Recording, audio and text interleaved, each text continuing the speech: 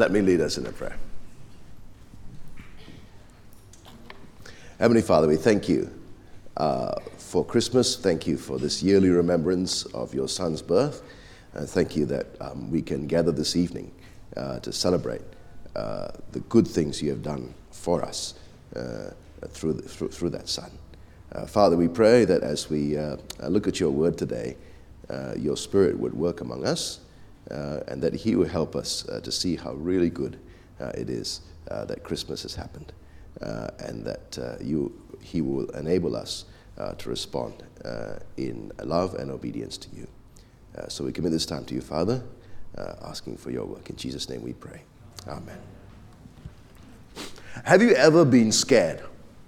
Like, really scared? Now, sometimes things scare us, which we really ought to be scared about because they are real dangers. Sometimes things scare us and we realize later that was just silly. We didn't need to be scared at all. Sometimes there are real threats, but we're not scared, simply because we're too foolish and don't realize the danger. Some people really ought to be scared of things, but they carefully train themselves not to be. Like in the recent tragic story of Wu Yongning from China. Did you read about it? Did all those Facebook stunts on tall buildings without safety equipment build up a big following of fans? And then people began to notice he hasn't posted for a while. And they began to wonder why. And rumors turned out to be true. He had fallen to his death. Later, the video of his fall went up and racked up more than 15 million viewers on Chinese social media. Well, this evening, we're going to hear about some people who were really scared, and at one level, rightly so, like Wu Yongning ought to have been. But then they heard a message that they didn't need to be scared, not because they were going to ignore the danger or train themselves not to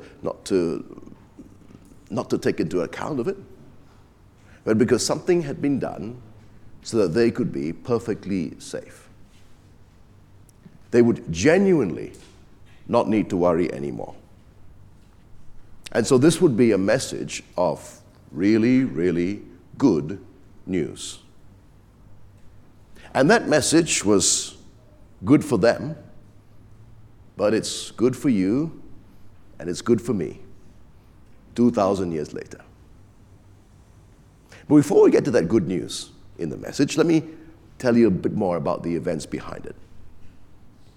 Earlier on in Luke's gospel, Mary had been told by an angel that the baby she was carrying would be the king that Israel had been waiting for.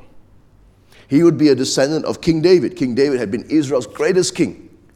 And God had promised him that his descendants would always be on the throne. And so this baby would be the king that God had promised would reign forever. Now, one of the prophets, which we read in our Old Testament reading today, had predicted that God's promised king would be born in Bethlehem. If you look very carefully on the screen, you'll see Bethlehem. Can you see Bethlehem? Can lah. Just. Now, here's the problem. Mary and her fiancé Joseph lived in Nazareth. There's Nazareth. That's a bit of a distance. But God knew what he was doing. The Roman Emperor, Caesar Augustus, organized a census and made everyone go back to their own town to register. Oh, that's a picture of Caesar Augustus. It looks like he's telling everyone to go back to their town to register, right? But since Joseph was descended from David, he had to go back to Bethlehem, the city of David, which is at least a 3-day trip away. If you're going to walk today, Google Maps tells us it will take a 33-hour walk. Right? So Joseph was the first one to balik kampung for Christmas. Right? It's wonderful, isn't it? How God, in control of history, so that even the Roman emperors do his bidding to make sure his prophecies are fulfilled. And so in verse 4 of Luke chapter 2, sentence number 4 under the events here, Joseph goes from Galilee, from Nazareth, to Judea, to the city of David, to Bethlehem, because he's of the house and lineage of David, to be registered with Mary, who was pregnant with child. And while they're there, in verse 7, she gives birth to the firstborn son. She wraps him in swaddling cloths, lays him in a manger. Manger is a place where the animals feed, because there's no place for them in the inn.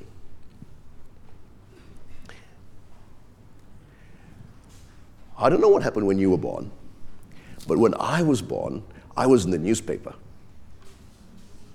It's true. Right? Not because I was famous or special in any way or anything unusual about it. My parents simply put a notice under births in the classified ads. It was just a normal thing to do in Malaysia in those days. Right? People don't do that anymore. Right? Although when you die, they put in lah. Okay? Nowadays, people publicly announce the birth of a baby on Facebook. Yeah, that's the new norm. When Jesus was born, the news of his birth was announced, not publicly, but to this group of people, well, who were just normal, everyday people doing their work.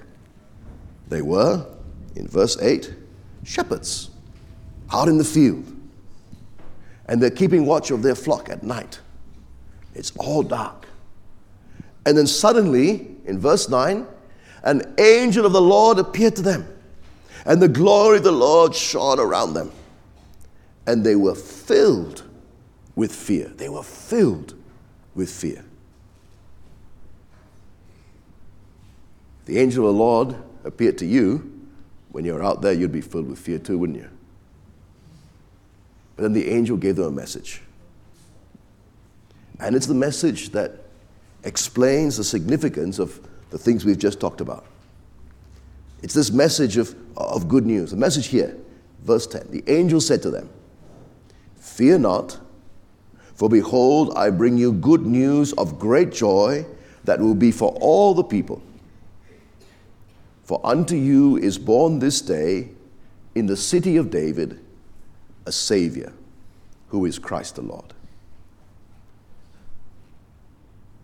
Notice there are three things in this good news message. Number one, don't be afraid. Number two, a Savior has been born. And number three, this Savior is Christ the Lord. Now let's think about each of them in turn. First of all, the angel says, don't be afraid. Fear would be a natural response to what the shepherds saw. Right? We said just now, if the angel appeared to us when we were out there, we too would be afraid. But it's not just the angel appearing to them. Notice what it says there. The angel have appeared to them, and the glory of God shone around them. The glory of God shone around them. You know, whenever something like that happens in the Old Testament, people rightly thought they were going to die, because they know that God is holy and they are sinful. And if a sinful person encounters a holy God, they will be consumed. No wonder they're terrified. You know, sometimes I think that we forget how holy God is. We forget how other He is.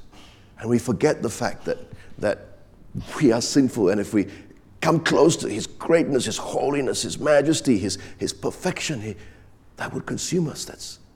That's a scary thing. It's a scary thing. God is awesome and scary, and sometimes we try to domesticate Him. We make Him out to be our pal. But these guys are terrified, and rightly so. But the angel says to them, actually, don't be afraid. I don't come to destroy you. I come with good news of great joy. And this great joyful news is for all the people. So it's not just for them, it's for you, it's for me as well. And this good news comes to us as really good news. This news is news that should make us laugh and jump and sing and cry with joy. It's a really good news because God has come not to judge us, not to destroy us as we deserve, but to save us. And that's our second point. A Savior has been born. To you is born this day in the city of David a Savior. Now, what's a Savior? Savior is someone who saves lah. Right? If you were drowning and someone grabbed you and pulled you to safety, she would be your Savior. Right? If you were in a burning building, right, and the firefighter comes, the bomber comes, he put it on your shoulder and brings you out, he is your Savior. And if you saw the glory of God and you knew how holy He is and how sinful you are, you would know that you would never make it past the judgment day. And you will know that you need a Savior. You will know that you will need someone to rescue you from the holy judgment of God. So listen again to the message of the angel. Fear not, for behold, I bring you good news of great joy that will be for all the people. For unto you is born this day in the city of David a Savior. Jesus is God made flesh. And He became our Savior by living the perfect human life and then dying for us on the cross. For as He died on the cross, He died to take the punishment for our sins, so that those who turn from sin and believe in Him might be forgiven. So that although we are sinners, we can be counted as righteous and made holy. And so that we can approach a holy God, and not just approach a holy God, but love and enjoy Him forever and not be consumed. A Savior has been born.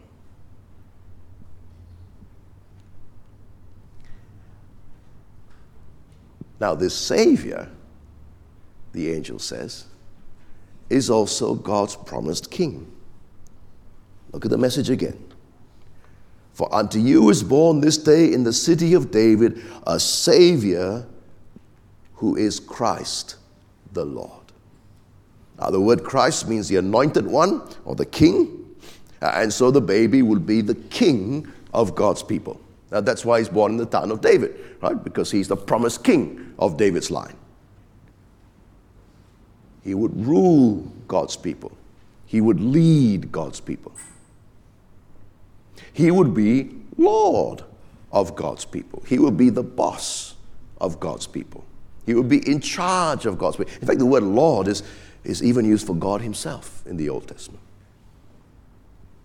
This baby would be the one that everyone in the world ought to worship.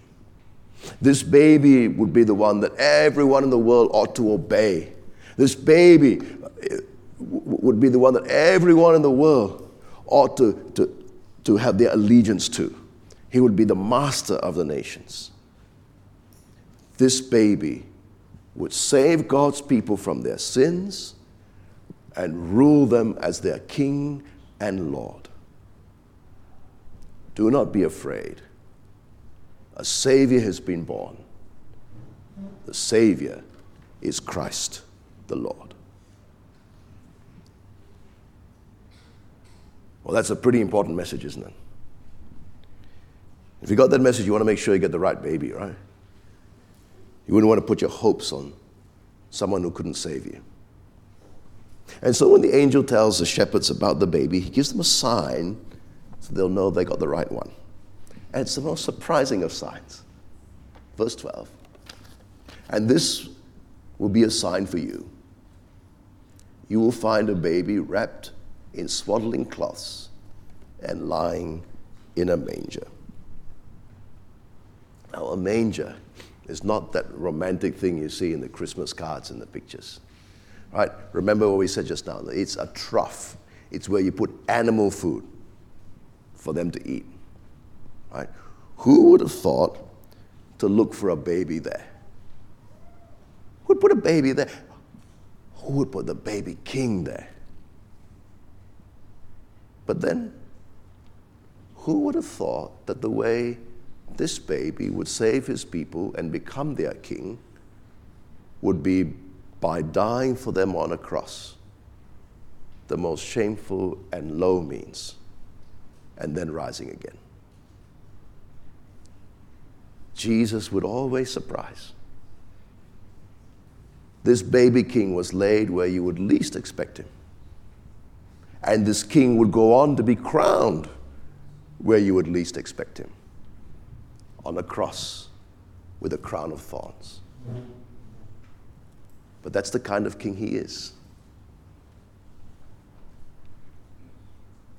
Well, as the shepherds were listening to this message, suddenly, in verse 13, we see suddenly, with the angel, there was a multitude of the heavenly hosts, an army of angels, praising God, saying good things about him. And they're saying, glory to God in the highest, and on earth peace among those with whom he is pleased. See, as they praise God, they're saying good things about him. They are telling what he will accomplish through the birth of this baby. Glory to God and peace among those with whom he is pleased. Now, who are the people he is pleased with? Who are the people, another translation, upon whom his favor rests? Who are the people he delights in? Well, God's favor rests on those who receive and believe the message of the good news that's given by these angels. God delights in those who realize that actually they are sinners and can't save themselves, who know that being more moral or more religious won't save them, but they don't need to be afraid because they've heard this good news that the Savior has been born, and they turn away from sin and they trust the Savior to save them from their sin. They look at the only means possible to be right with God is through his death, and they turn from their sin. They turn to Jesus as their rightful king. And they commit themselves to serving him and obeying him as the king of their lives. These are the ones who have peace with God. God's favor rests on them. Instead of condemnation, they now have a good relationship with him. Instead of eternal punishment, they will enjoy the blessings of eternal life with him forever. And by his kindness to them, God's character of love and faithfulness is clearly shown. And so God is glorified.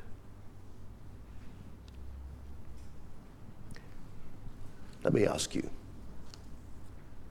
are you afraid? There are many things we can be afraid of.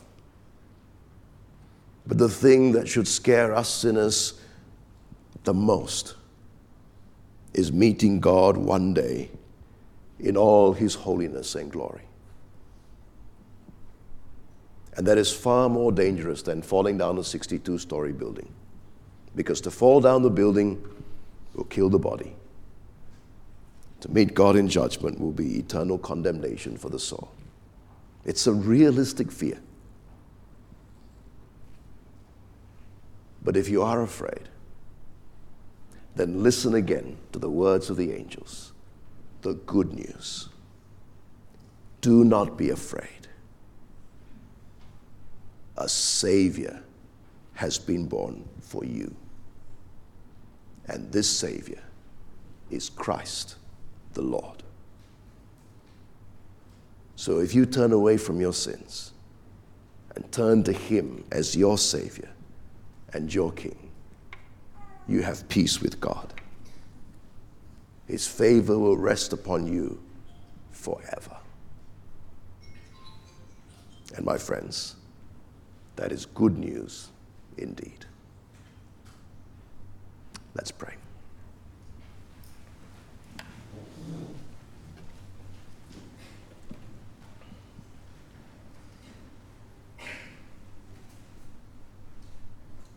Heavenly Father, we acknowledge that you are a holy God